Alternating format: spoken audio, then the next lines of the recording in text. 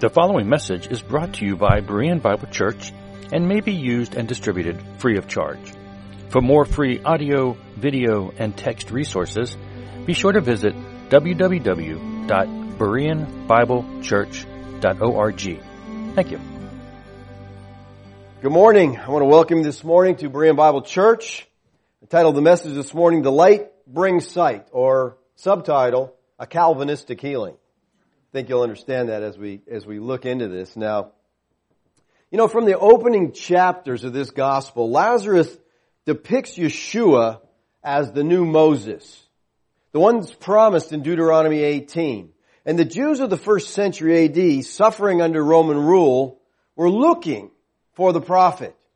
They believed that the expected Moses would come. He'd be another Moses who would repeat the Exodus liberation, but on a grander scale. So during this time, there is this expectation. It's time for something to show up. It's time for something to happen. And so they have this expectation. Now, you need to keep that in your mind as we look at this text today. There's an expectation. And then we have a man who opens the eyes of a blind man. That should have clicked. Oh, who's this guy? Something's going on here. Well, as Yeshua continues to work wonders which testify of His authority from God, Lazarus emphasizes that the miraculous events are not just miracles, these are signs. And they're signs that point to the fulfillment of prophecy. They're signs that identify Yeshua as the long-awaited Messiah. And in chapter 9, we see another sign. A blind man is given sight, which demonstrates that Yeshua is the promised Messiah. Now, thematically, this chapter is tied to the previous two chapters about the Feast of Tabernacles that we've been looking at in chapter 7 and 8. And we have the reference in 8:12 of Yeshua being the light of the world. Now in 9:5 he's going to say it again, I'm the light of the world, and connect this thing. And the miracle of the blind man receiving sight, what it is, it's an illustration. He says, I'm the light of the world, watch this, boom, the guy has sight. You can hear it, you can see it, it's amazing. And I think it provides a physical symbol of the darkness that Yeshua referred to in John 3:19 and in 8:12. This darkness, this spiritual blindness, is ours from birth. And in this text it stresses this man was blind from birth. And I think the reason he's do that is because that's us. We're blind from birth. We can't see the kingdom of God, John 3:3, unless our eyes are open. We need a miraculous divine intervention to reverse the blindness and to release us from it. We need the light of the world. Sovereign grace dominates this miracle. There's no other reason than His own sovereign choice that Yeshua heals this man. This man doesn't ask for it. He doesn't cry out for it. This man doesn't say a thing. It's just Yeshua, his disciples get in a conversation and He goes over and heals them. I'm the light of the world. Let me show you. Here's a blind man. So Yeshua takes the initiative in this healing. And I think this blind man, again, he's a picture of the condition that every one of us are in since the fall. Everyone is born spiritual blind. This man lacked the ability to see physically. He couldn't see Yeshua. Just as unbelievers lack the ability to see Yeshua spiritually. This is the core truth concerning salvation. It is an act of God's sovereign will. Now, the entire 9th chapter is built around this healing miracle. He does the miracle, the rest of the chapter is the discussion of the miracle. Well, the blind man goes, I'm the one. They're saying, well, this guy looks like the one, but he can't be the one because he sees and that guy was blind. And he said, I'm the one. Hey, pay attention, and nobody wants to believe it. We looked at this verse last time. This was the verse we ended for in the end of chapter 8. It says, therefore, they picked up stones to throw at him, but Yeshua hid himself and went out of the temple. So this is the end of the chapter 7 and 8, the Feast of Tabernacles. He's done discussing with them because they're so mad they just want to kill him. So he leaves. And the next verse says, as he passed by, he saw a blind man from birth. All right? Now, as he passed by, that's really kind of nebulous. It doesn't give us much chronology there. We don't know where exactly this is, when exactly this is. The best we can do is say these events transpired sometimes after the Feast of Tabernacles And in between that and the Feast of Dedication. That's the timeline we have there. So 3 months, basically could be anywhere in that 3 months. There's two connections of the context of this story with the Feast of Tabernacles. The first is verse 5 with the repetition of Yeshua's statement about being the light of the world. This has an obvious connection to the ceremony in the Feast of the Tabernacles, the illumination ceremony that took place in the tabernacle. They lit these huge lights, these menorahs, and then Yeshua stood up and said, I'm the light of the world. The second is the connection that appears in verse 7, where the blind man is sent to wash in the pool of Siloam. This was the pool that the priest drew water out of for the water ceremony in the Feast of Tabernacles. So that connects this to those. They create a literary and a theological link between chapter 9 and the material in 7 and 8. So it says he saw a blind man from birth. Now, he's just going out and he sees this blind man. How does he know he's blind from birth? Well, because he's Yeshua, all right? And he knows that stuff, all right? We know from verse 8 of this text of chapter 9 that this man's a beggar.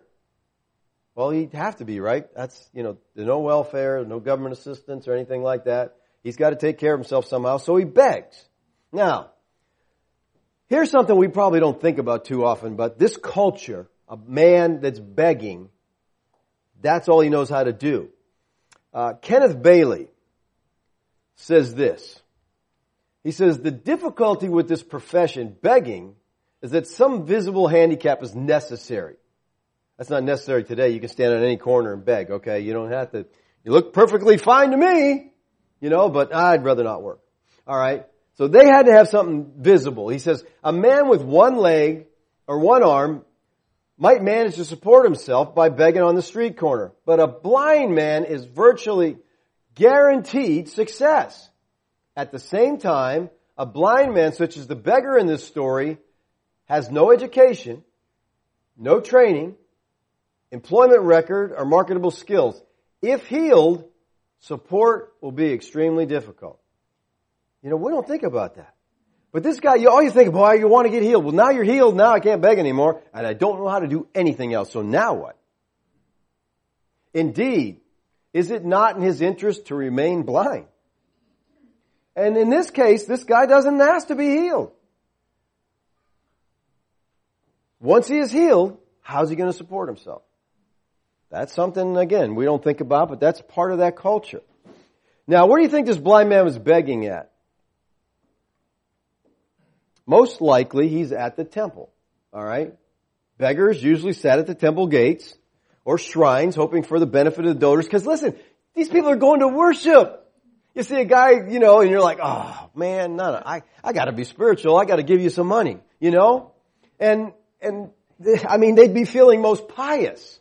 We see this in Acts chapter 3. It says, a man who had been lame from his mother's womb was being carried along, whom they used to sit down every day at the gate of the temple, which is called Beautiful. So they carried him to the temple, set him down at the gate, in order to beg alms of those who are entering the temple. That's a good place to beg, all right? Go to the temple because, people are spiritual, they're coming in. And listen, if they're Israelites, they're coming to worship at the temple, they're required to give. Deuteronomy 15:11.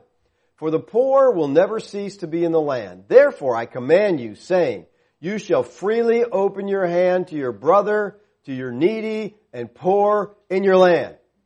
So it's custom. You're going to worship and you can't really go in there and worship and ignore this guy. You got to give him something, all right? So it's a good place and they're sustaining a living. And the Jews regarded blind people as especially worthy of charity. I understand. They can't, it's hard to do anything, all right? Now, blindness is something we really see all over in the Gospels. It's a really common experience in the New Testament times. Why? What is the greatest ancient contributor to blindness? Anybody know? How come all these people are blind?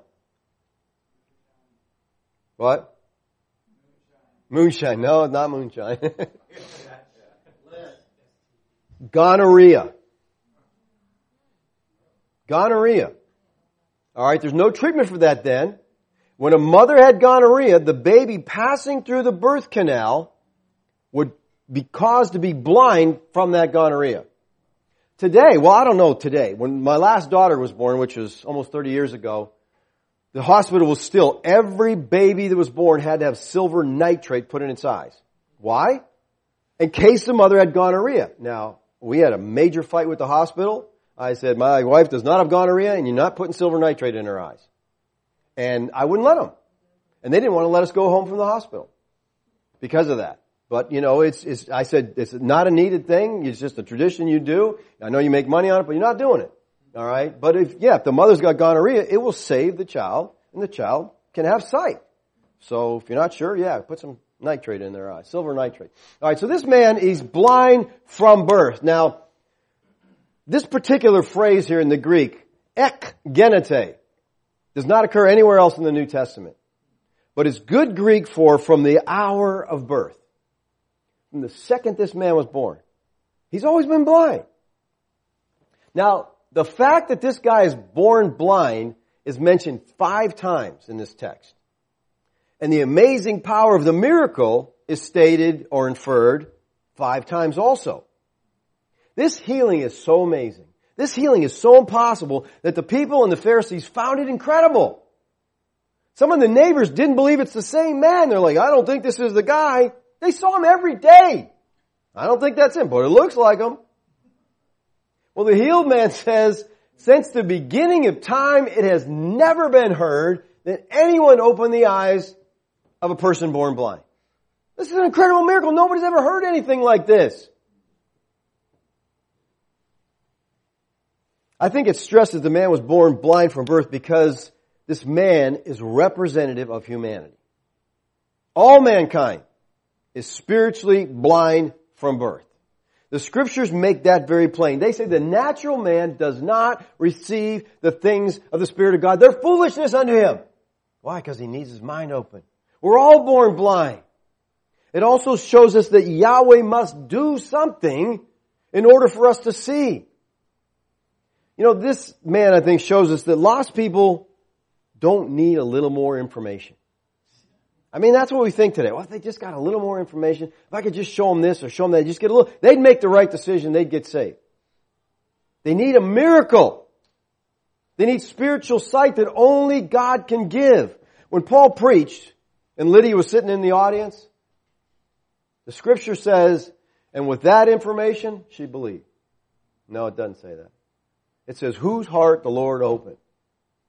So she could understand. Remember the disciples on the road to Emmaus? They're walking along with Yeshua. They can't understand the things that's going on. They don't even know who he is. And it says the Lord opened their eyes so they could attain to the things that were taught. He was teaching them. And all of a sudden their eyes are open and they're like, wow.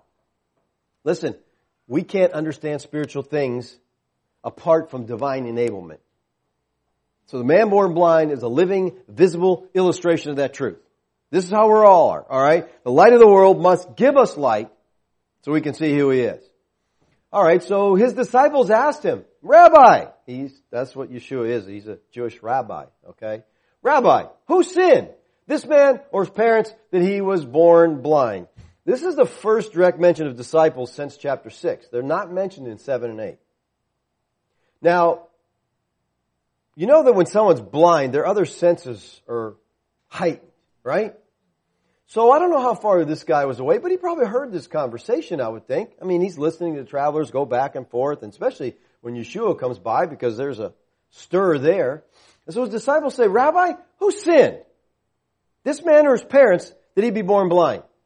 What is wrong with that question?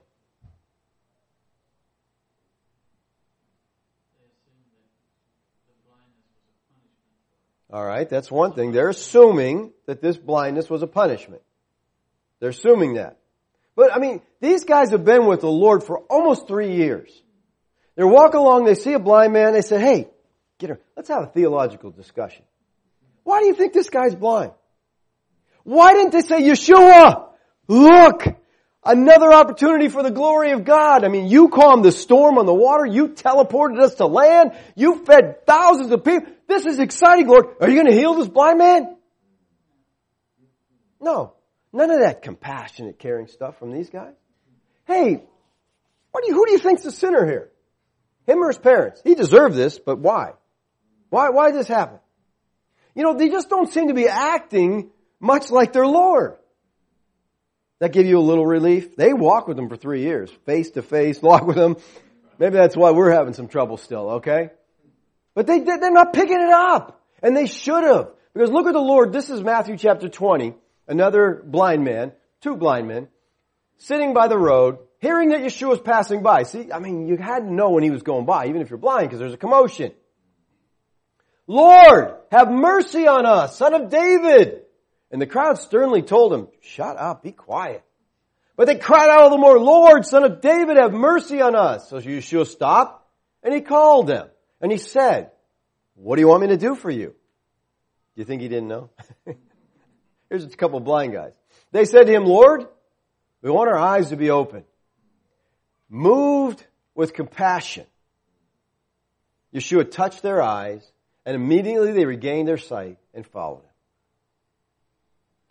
11 times in the Gospels we're told that Yeshua felt compassion for different people in need. He feels compassion for them. Look at Mark 1:41. And moved with compassion, He stretched out His hand and touched him and said to him, I am willing, be cleansed. The Greek word here for compassion is splagnedzomai, which really, it comes from the bowels, and the verb means to move the bowels. Now, not the way you think, move the bowels. The bowels were the seat of emotion, okay, feeling, alright? So He's moved by this. And it's a strong word. It means to be moved on the outside by that which compels Him on the inside. You know, sometimes we see a situation where we say, oh, I really feel bad for them. That's not this. This word goes beyond. It's so moved that you actually want to do something to help. So He's moved by this. Now, in the compassion of Christ, we see that Yahweh is a compassionate God. This is God in the flesh. So we see this is Yahweh. He is a compassionate God. You know, when Moses stood before the Lord on Mount Sinai, Yahweh revealed Himself to Israel's leader. And the first adjective the Lord used to describe Himself to Moses is compassion. Then Yahweh passed by in front of him and proclaimed, Yahweh, Yahweh Elohim, compassionate and gracious, slow to anger, abounding in loving kindness and truth. People, compassion belongs to Yahweh. It's a vital aspect of His divine nature. So, when we look at Christ, it shouldn't surprise us. He's a reflection of God. He's showing us God. And we see that He is compassionate.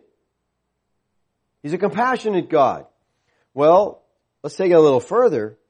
As Christians, we're to imitate our Heavenly Father. In other words, we have a duty to be compassionate. We are image bearers. When people look at us, they should see our God. We have to be compassionate. Colossians 3:12 says, and so as those who have been chosen of God, holy, we're holy ones. Beloved, put on a heart of compassion, kindness, humility, gentleness, and patience. This phrase could be translated, put on heartfelt compassion, or have a deep gut level feeling of compassion. Believers, we cannot be indifferent to suffering. We should be concerned to meet people's needs. God wants us to be full of compassion, full of pity for others. And too often we can be hard-hearted towards the people around us in need. You know, the world is heartless today. It's become indifferent to suffering and hurt. But as God's children, we're to have a heartfelt compassion towards those who hurt. And people, listen, we are not natural. We're supernatural. God dwells in us. We have the Spirit of Yeshua, and we are called to be like Him. And part of that is to be compassionate. Now you say, well, I'm a Christian, but I'm just not very compassionate. What do I do about it? Well, let me tell you something. The more time you spend with your Father, the more you will begin to look like Him and act like Him. We see that in human life, don't you? You hang around someone, they pick up each other's manner, your husband and wife after a time, they, complete each other's sense. They say the same thing, all right? Listen, walk with Him, be with Him, spend time in the Word of God. Spend time, in prayer, and spend time with other believers that will encourage you to, in the Word of God. If you have trouble with compassion, just spend some more time with your God. You'll start to feel what He feels. Because again, we're not natural. We're not to act natural. So the disciples don't seem to be too compassionate towards this man. They just want to know who sinned. So here is their premise. All sickness is a result of sin. The implication is that the righteous are somehow protected from the affliction that sinners suffer. From the penalty of their sins or their parents' sins. So a person who suffered an illness or a handicap in their life was assumed to have brought on the tragedy by their own sin. Now, despite the story of Job and his faithfulness to God during undeserved suffering, most Jews in Yeshua's time believed that all suffering was caused by sin. And I don't mean the sin of Adam, they're talking about personal sin. Alright? Suffering is caused by personal sin. They believe there was a direct relationship between sin and affliction. One of the rabbis said, no death without sin, no suffering without iniquity. And they mean personal iniquity. So these Jews were in effect kind of pioneers of the modern health wealth gospel that teaches that same blasphemy nonsense. Okay? This is a horrible doctrine. A horrible doctrine. Because it teaches people that if you're having physical problems, basically you're not righteous. God's He's judging you because you messed up somehow.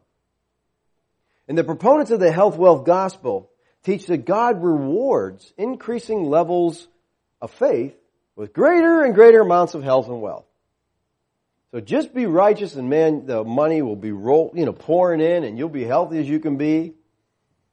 They teach that God not only gives you eternal life, He wants you to be rich and healthy and pain-free and problem-free. Nice. Who wouldn't sign up for that? Right? That's why their churches are mega churches. Everybody wants what they're selling. Problem is, they can't produce it. It works for the people at the top of the food chain because they keep, you got to give your seed money and then God will make you rich. Listen to what one of their teachers says, Kenneth Hagin. I am fully convinced, I would die saying it, it is so, that it is the plan of our Father God in His great love and His great mercy that no believer should ever be sick. Every believer should live his full lifespan down here. What is his full lifespan? That every believer should finally just fall asleep in Jesus. So you're a believer and you go to this church, you're under this ministry and you're sick. What does that tell you? Something's wrong with my life, my faith, my relationship with God. He's left me, He's rejected me. What? This is devastating to people. And it's not true. That's the problem. It's a false gospel. The carnal fault with the health wealth gospel is the one carnal tenet that God wills the physical health and financial prosperity of every Christian. It's just sad. You're out of the will of God if you're sick. Now, the disciples of our Lord live in total victory? Were they healthy, wealthy, and pain-free? Where do you get that stuff in the Bible? Read Hebrews chapter 11. Read the story of the faithful and the suffering that they went through. None of the apostles were rich. They all underwent incredible testing and suffering. And at least in Paul's case, Paul had health problems and extreme testing. Material privation. He said, I've learned how to live with nothing. He's been through it. Well, Paul, you just didn't understand the health wealth gospel. God wants you rich. Paul said, what am I doing wrong? How come I'm not rich? Now let me ask this. Can sickness come as a result of personal sin? Yes. Okay, good class. I'm glad to hear that. That a specific illness or experience of suffering can be a direct consequence of sin, I think is seen throughout the Scriptures. Remember Miriam when she confronted her brother Moses about, you taking too much on yourself? What happened to Miriam? Leprosy. Oh, that get your attention, Miriam? You want to be quiet now. All right. How about 1 Corinthians 11:30? Paul writes to the Corinthians, for this reason, many among you were weak and sick and a number sleep. You're dying. You're not only sick and weak, you're dying because of your sin. Listen, so sickness can come as a result of sin. But all sickness is not the effect of individual sins. And we have to understand that distinction. I don't think we need to be judging people. Look what Paul says. Because of the surpassing greatness of the revelations, for this reason, to keep me from exalting myself. Why did Paul have physical problems? Because he was sinning? No. For this reason, to keep me from exalting myself, to keep me humble, to keep me from sinning. There was given me a thorn in the flesh, a messenger of Satan to torment me, to keep me from exalting myself. Paul says, I got this problem, and the reason I got it is God's just blessing me and keeping me humble. It's not because of sin in his life. How about Job's case? The Bible states he's a godly man. And he goes through all this difficulty. No fault of his own.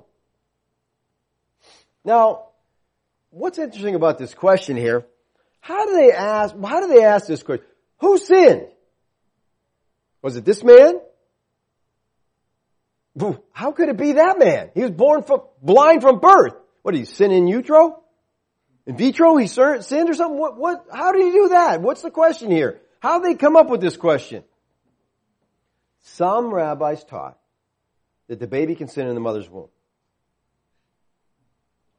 So the Jews believed in prenatal sin. Okay? That's what prenatal vitamins are for, to take care of that, I guess. I don't know. Mishnah Rabbah, Song of Solomon's 141, which is a rabbinic work, states this. When a pregnant woman worships in a heathen temple, the fetus also commits idolatry. So they believe, the child can sin in the womb. So then he can be born all messed up because he sinned in the womb. Now, according to Arthur Pink, he says some of the Jews believed in reincarnation. So that may have been the back of the disciples' minds. In other words, they must have messed up in a former life. Because now they're a mess. So that was on the table also. But notice how Yeshua answered their question. He answered it was neither that this man sinned nor his parents, but it was that the works of God might be displayed in him. Listen, this is important here. Yeshua is destroying their theology. Alright? He rejected both conclusions that could be drawn from the Jewish assumption. Neither this man nor his parents sinned. So Yeshua is saying somebody can have a severe, lifelong illness that has nothing to do with their own personal sin or that of their parents. Now that wasn't what they believed, but that's what he's telling them. No, you guys got your theology wrong. We're having a theology discussion here. Let me straighten you out on it, okay? Neither this man sinned nor his parents. And the point Yeshua is making is not that suffering didn't come as a result of sin, because it did, but it was Adam's sin. Yeshua said the explanation is found in the sovereign determination of God, who has this man at this very place for a specific purpose. He answered the disciples' questions in terms of the purpose of the man's blindness, not the cause. They say, what's the cause? And he says, you got to understand the purpose, not the cause. The man's condition has been sovereignly ordained so that the words of God might be revealed through him. He says, it was so that the works of God might be displayed. Here's what he's saying here, people. He's blind for the glory of God. He's blind so we can come to this moment and this healing and the power of God will be put on display and the works of God manifest and God can be glorified. You say, wow, well, this guy's been blind his whole life. Think of the agony his parents went through. Think of the agony he went through. And this is just all for the glory of God. People, there's nothing more important than the glory of God. That's the most important thing. And God intends to display His glory through this blindness. Now, in this case, He displays His glory by healing. The glory of God is put on display through the power of healing. But there's nothing that says the power of God has to be displayed in healing. See, when Paul cried out 3 times for his thorn in the flesh to be removed, it says this, and he said to him, my grace is sufficient for you. In other words, he's praying, Lord, get rid of this thorn in the flesh. Get rid of this ailment of mine. And God says, my grace is sufficient. What's that mean? I can get you through it. You don't have to have it go away. I can take care of it. Now watch what he says. My power is perfected in weakness. What that's saying is, God's saying, my power is perfected in your weakness. Okay? And then Paul says, most gladly therefore, I would rather boast about my weakness, so that the power of Christ may dwell in me. Therefore I am well content with weakness and insults, with distress, with persecution, with difficulties for Christ's sake. For when I am weak, then I'm strong. What's he mean? He's saying when I am weak personally in myself, Christ's strength becomes manifest in me because I trust Him instead of myself. And that's what life's about, learning to trust Him instead of ourselves. You know, when everything's going your way and you got no physical problems and you're doing good, you're like, I got this, God. Kind of stand back and just watch me. I'll call you if I need you. But when you're in a situation, you're like, I need you every day. So in Paul's case, God put His power on display not by healing him, by sustaining him. The blindness is for the glory of God. The thorn in the flesh is for the glory of God. The healing is for the glory of God. The non-healing is for the glory of God. And you know what a difference that makes if we realize that the experiences that we have are the things that God has brought to us in order that His grace might be manifest. He wants to put His grace on display. And what power is seen in the Christian life when the Christian life is, as the world would look at it, a miserable existence because this person is going through all kinds of problems and stuff, but yet you are rejoicing in the glory of God. They're like, well, there must be something to this Christianity thing. Notice what Paul writes about suffering. Okay? You're not going to believe this, so I'm going to show it to you, okay? Because you just got to see it, all right? Because nobody thinks this is real. He's writing to Philippians. So for you it has been granted, for Christ's sake, not only to believe in Him, that's a matter of grace, but also to suffer for His sake. Paul realizes that the threat of persecution and hostility can cause believers to question the goodness of God.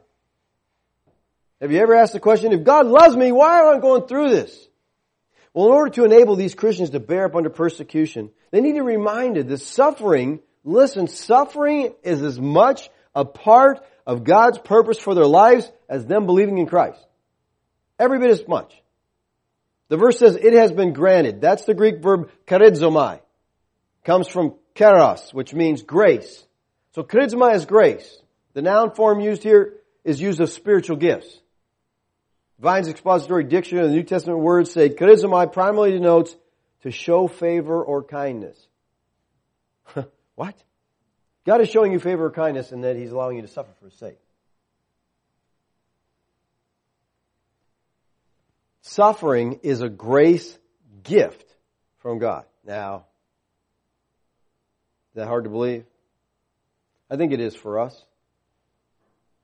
But notice he compares suffering with salvation. Not only to believe, it has been granted. It's a matter of grace. Not only that you believe, that's an act of grace. We all agree with that, all right? But also that you suffer for His sake.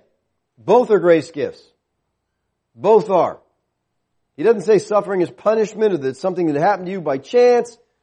God gives suffering as graciously and lovingly as He gives faith to believe in His Son. Does that make any sense to you? Doesn't to me. No. Suffering, affliction, oppression are gracious gifts. How does Paul say that? I think this should show us how far we moved in our thinking from the Christianity of the first century. This is what they taught. Suffering's a grace gift. Remember the apostles got beat for preaching, and what did they do? They rejoiced. Oh, we're worthy to suffer for His name. And you're scratching your head thinking, what's wrong with these people? That doesn't make sense to us. That we should be grateful for it? That it should make us happy? That it should make us feel honored and blessed? That we should see it as a manifestation of God's love for us? That doesn't make sense to us, but it did to those first century believers. They were familiar with suffering. And you know, let me tell you something, people. Suffering never, ever, ever hurt the church. It perfected it. It grows it. You know what hurts the church? Prosperity. That's what hurts the church. Well, maybe we should tear this verse out of the Bible and throw it out. You know, I mean, Paul, it's an isolated instance of a raving man who's got a martyr complex. You know, this guy wasn't right in the head. He'd been beat too many times. All right? No, this is the inspired Word of God. I don't know how the health wealth teachers deal with this kind of stuff. It doesn't fit in their theology. They stick to a few verses that they know this is a good verse. Totally out of context. That they destroy the verses because there's no verse that teaches that. I really like, and I think he really nailed it, John Piper in his 1986 book called Desiring God. Great book that Piper did. Piper says this in this book. He says, God is most glorified in us when we are most satisfied in Him. Do you see that? Do you understand that? Get that, people. When we are satisfied, when we are thankful, when we are grateful people, no matter what the circumstances, no matter what's going on in life, when we are thankful people, God is most glorified in us. Because it's easy to be thankful when everything's going your way. God is most glorified in us. We are most satisfied, at peace, content in Him. The Lord goes on and says, we must work the works of Him who sent me as long as the day, night is coming when no one can work. We've got to get about our business. Now, notice here, we and me. We must work of the one who sent me. Well, Brannon and Loken say this, the earliest manuscripts have, it is necessary for us to do the deeds of the one who sent us. But some early manuscripts and related later witnesses have, I must do the deeds of the one who sent me. And most witnesses, early and late, the pronouns agree. The difference is whether the pronoun is plural or singular. So I think that, like I said, the better manuscripts, the pronouns agree. We must do the work of sent us. All right? The disciples are right along there with them. He's pulling the disciples into the we. They are all together called to do the work that God has given them. An interesting word here in this text is the word must. This word must is a word of divine necessity. We saw it back in 4:4 where it says, and he had to pass through Samaria. It's the same Greek word, it's day. It's often translated must in the fourth gospel. It seems that whenever Lazarus uses this impersonal verb day, the necessity involves God's will or plan. Although the Pharisees were threatening to kill Yeshua, he says, listen, we've got to do the works that we're called to do. The works sent by the Father. And he's about to do one. And he says the day and the night here. This is another example of light and darkness imagery that John used all through this gospel. I think he's saying here the days of opportunity are indeed short, but I think he's referring specifically to the nation Israel. Night's going to come for Israel. They got a small window of opportunity to repent and be saved.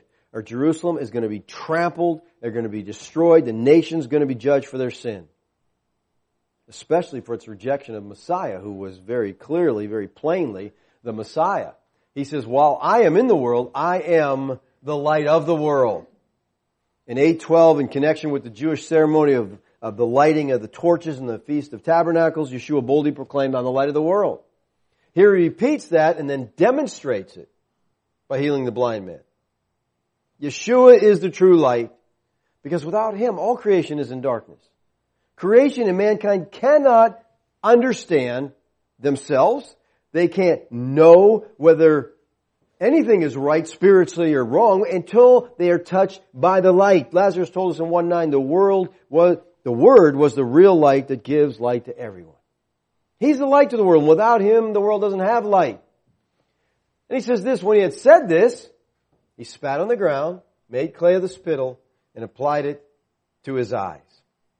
Now, when he had said this, when he had said what? I am the light of the world. And the next thing he does, watch this. I'm going to show you I'm the light of the world. I'm going to demonstrate it to you. All right? So he proceeds to illustrate the point by giving light to a man that was born blind. He spat on the ground, made clay of the spittle, and applied it to his eyes. Again, I want you to notice here, Yeshua takes the initiative. The blind man becomes the object of divine mercy. This is a Calvinistic healing. The guy didn't ask for it, didn't do anything. He's just sitting there minding his own blind business. And Yeshua comes along and heals him. Now, why does Yeshua use spit and mud to heal this man? You know, we already read Matthew. He just spoke the word to those two blind men. Boom, and they see. Here he's putting mud on this guy. You know, there are so many answers to this you wouldn't believe. You know, people just get fascinated and they dig into here. Why mud? Why spit? Da, da, da. You know, and they're digging up all kinds of things.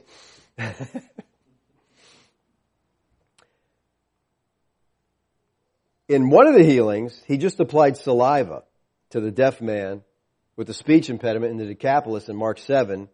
And he did it to the blind man in Bethesda in Mark 8:23. So why spit? Well, scholars have often cited rabbinic opinion to the effect that saliva of the firstborn of a father has healing properties, but not the saliva of the firstborn of the mother. That's in one of the rabbinic teachings. See, spit was recognized in the ancient times as having medicinal, even magical value. We don't see it that way. You don't like getting spit on today. But then, you know, one of the healings, the guy's blind and it says, Yeshua spit in his eyes. You'd be like, oh. Now, to them, it's like, hey, this is magical. This has healing properties. That's what they believed about saliva. So they thought a little differently about saliva than we do. Now, some say that Yeshua used saliva and mud because he wanted to associate the healing with divine creation. He's going back to Genesis 2:7. He's basically creating eyes. And he wants people to see this is creation. I think that's kind of a good guess there. You know, he's God. He's creating these eyes. Like I said, there's so many guesses to this but they're just that. They're guesses, okay? They're opinions. We don't really know. But let me tell you what I think is the best answer. I think the best reason for this whole spit and mud thing is found in verse 14. Now it was the Sabbath on the day Yeshua made the clay and opened his eyes. How's that connect? What? You can't work, okay. I think Yeshua is deliberately violating the man-made additions to the law of Moses the Jews had invented. Because he's creating a conflict here. I just gave the blind man sight. That's a miracle. But I did it on the Sabbath. That's bad. So that's a conflict. They're like, well, he violated the Sabbath. No, he didn't violate the Sabbath. He violated their additions to the Sabbath. See, making clay was a breach of a prohibition on kneading dough on the Sabbath. Mishnah, Shabbat 7:2 said, kneading dough or other substances on the Sabbath was prohibited. See, he had to stir it up. Oh, that's a violation. You stirred that mud and with your spit in there. No, you can't do that. I think he did it purposely to cause controversy with the religious leaders. He wants the conflict there. You know, okay, look at this. Now, how do you judge this? I'm going to do something you've never seen before, but I'm doing it in a way you think I shouldn't do it. So how do you reconcile it? And that's the whole rest of the chapter. They're talking about that. It's a violation of the Sabbath. How can this be? And remember what he already said. Since the beginning of time, it has never been heard that anyone opened the eyes of a blind person. So here's a big conflict. No one's ever done this. It points to Messiah, but I'm doing it on the Sabbath, so you got a problem. You got to deal with it. See, Yeshua, we talked about this earlier in this book. Yeshua was not seeker sensitive. Okay? He wasn't trying to say things to appease them, to make them feel good. You know, he said, unless you eat my flesh and drink my blood, you don't have any part. And they're like, oh, that's nasty, that's horrible. What's this guy doing? That's not seeker sensitive language. He's trying to drive them away because they're unbelievers.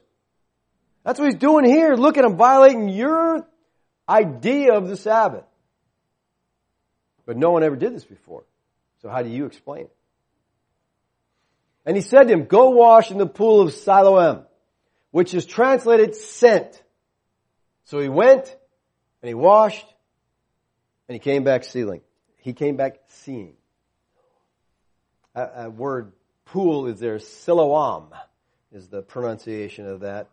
Siloam likely had some mythological reputation surrounding it, suggesting that someone could be healed by entering the pool at a particular time. We saw this in chapter 5, the man sitting by the pool there, wanting to get healed. Well, King Hezekiah, who was a descendant of David, built this pool in the 7th century BC. He built it, this reservoir, to supply Jerusalem with water in the event the city was besieged by an army. It was inside the walls. So if they get attacked, we got water in here. All right? It's one of the several Jerusalem pools. But the water that fed this pool flowed through a subterranean conduit that he built from Gihon, the stream Gihon. Does that sound familiar to anybody? It's a spring which bore the same name of the 4 rivers that flowed out of the Garden of Eden in Genesis 2:13. So they're thinking this water's coming from the Garden of Eden right into Jerusalem there. The prophets of the Old Covenant spoke of the waters of Siloam as a sign of God's divine favor and protection. We see it in Isaiah 8, 6, and 7. Now, let me give you a little historical background here. In the fall of 2004, workers were repairing a sewage pipe in the old city of Jerusalem. They discovered a series of ancient steps leading to a large area covered in waterproof plaster. The Israeli Antiquities Authority officials believed this to be the biblical pool of Siloam, a site lost since the destruction of Jerusalem when it was sacked by the Roman army. And the excavations of the site have revealed a much more elaborate pool and water system than previously believed. And the interesting thing was, this pool they found located right where Lazarus said it was. So the stuff he said in the Bible, they're saying, hey, look at that. It's right there, right where Lazarus talked about. How interesting is that? This large freshwater reservoir. And it was a gathering place. And then like I said, they thought it had some kind of mystical value. Well, as I said earlier, the pool of Siloam connects this text with the last 2 chapters during the Feast of Tabernacles. It was from this reservoir that the high priest would go collect the water, carry it up to the altar, and do the water libation, the sacrifice in the courtyard. All right? Now, the water of Siloam symbolized the blessing of the promised Messianic age. That was what they did in the ceremony. That's why he poured the water out. It looked during this Feast of the Tabernacles. So, in Yeshua's case, the source of these blessings is Yeshua. He's the one who has come to heal and restore the sight of Israel. He says this pool is translated sent. I want to translate it for you, just so you understand. Siloam means. See, Lazarus makes a point. And the reason I think he does that is because it's important. Or Lazarus, I don't think would have included this detail. And what he's telling us here, this man was sent to a pool named Sent by a man who was sent from God. Now, Westcott believed that the interpretation of the name of the pool, Sent, connects the pool with Christ. And that he is the sent one. We've been seeing that all through. He's the one sent of the Father. It was when the man went to him who was sent from the Father that he received healing.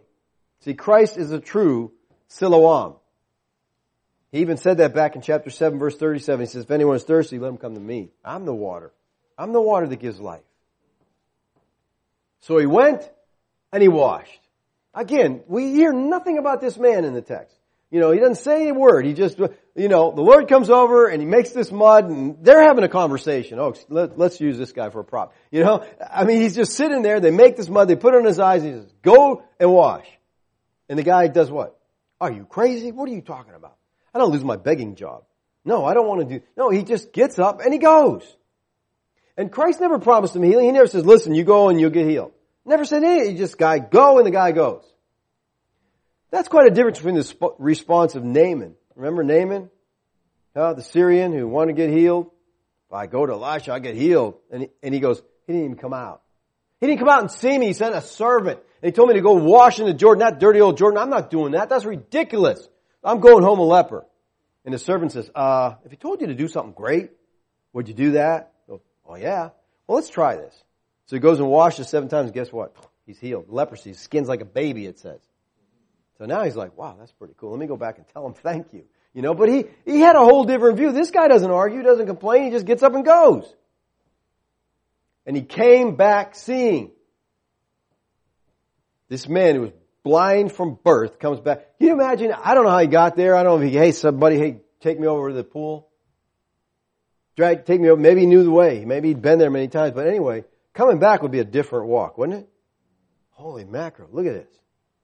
I never saw any of this before. I mean, just for the first time, everything. Sight. You know, there are more miracles of giving sight to the blind recorded of Yeshua than any other category. More blind. Why? What's this miracle tell us? One of the signs of the coming of Messiah would be that Messiah would open blind eyes. All right, listen. The guys he's going to deal with in the rest of this chapter are the Pharisees. These guys had the Tanakh memorized, or the Torah memorized, and a lot of the Tanakh. So they knew what the Messiah was supposed to do. Isaiah 29:18. On that day, the deaf will hear the words of the book, and out of their gloom and darkness, the eyes of the blind will see. You think that scripture might have popped into their head, you know. And then one of the great messianic passages of the Tanakh, the passage in which we find these words, the wilderness and the solitary places shall be glad for them.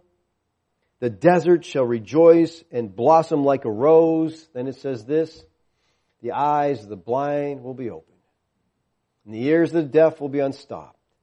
In chapter 42, it says that as the servant of Yahweh, part of his ministry would be to open blind eyes. To open blind eyes, to bring out prisoners from the dungeon and those who dwell in darkness from the prison.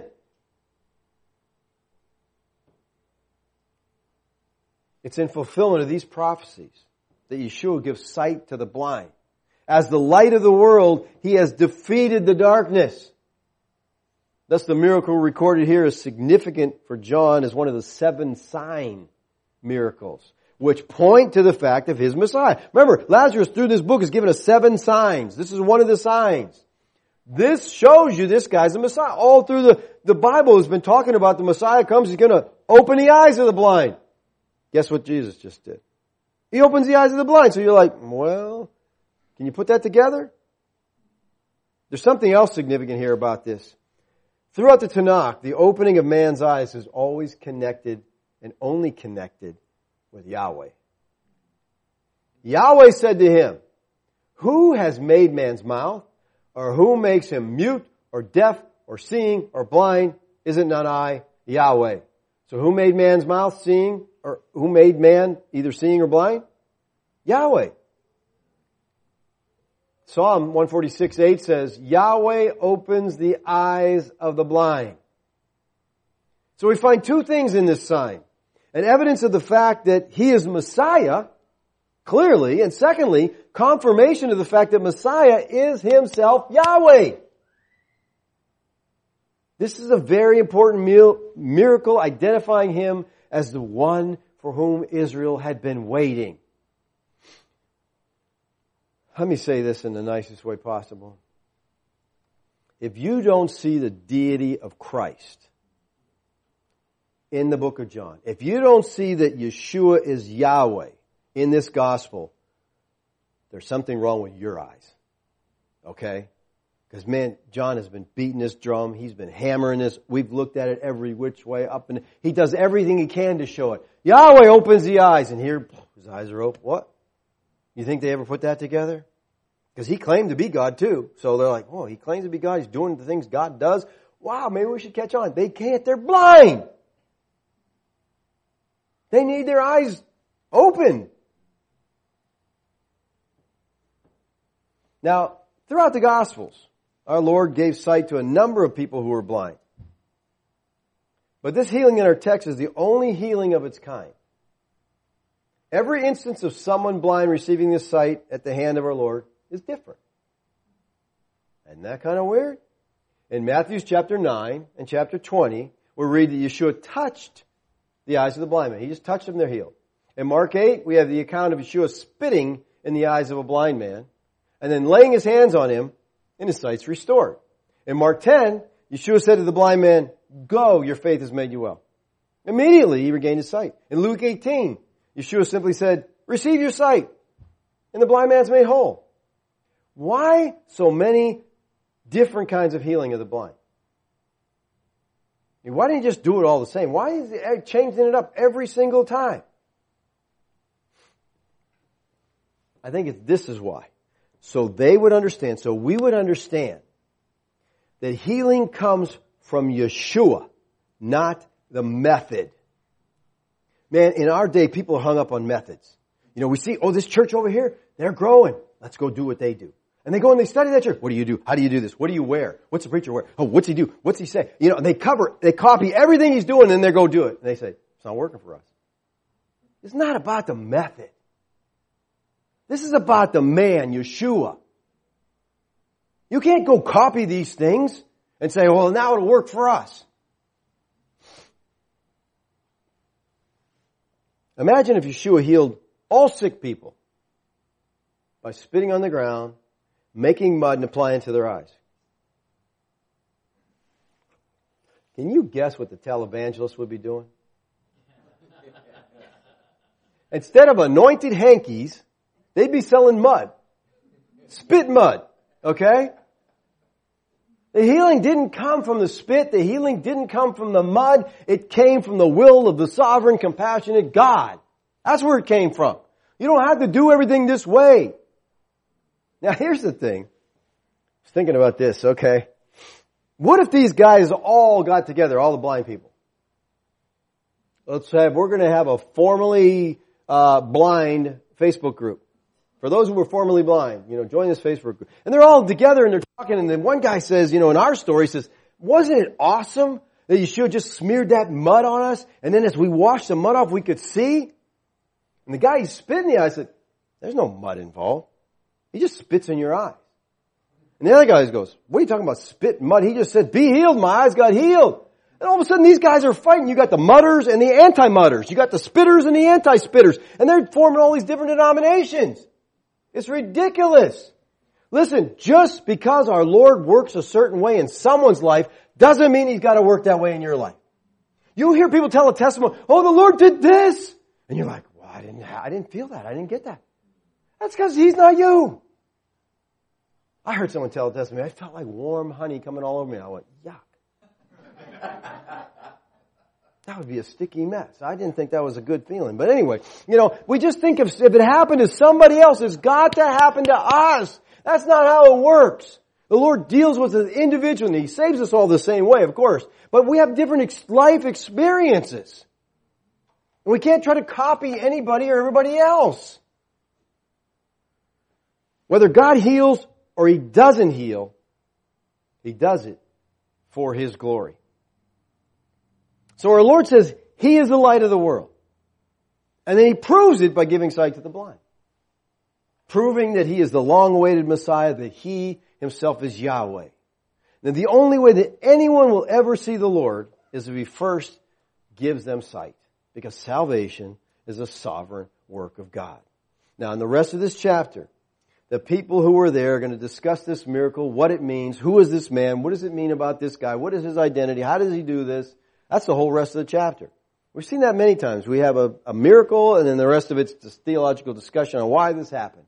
So we'll look at that next time, but it's interesting because even with the seeing man now, they still don't get it. Can't be. He can't be the same guy. It's got to be. Ask the parents. Is this your son? That's our son. How's he? We don't know. We know it's our son. We don't know how he got healed. Ask him. He's of age.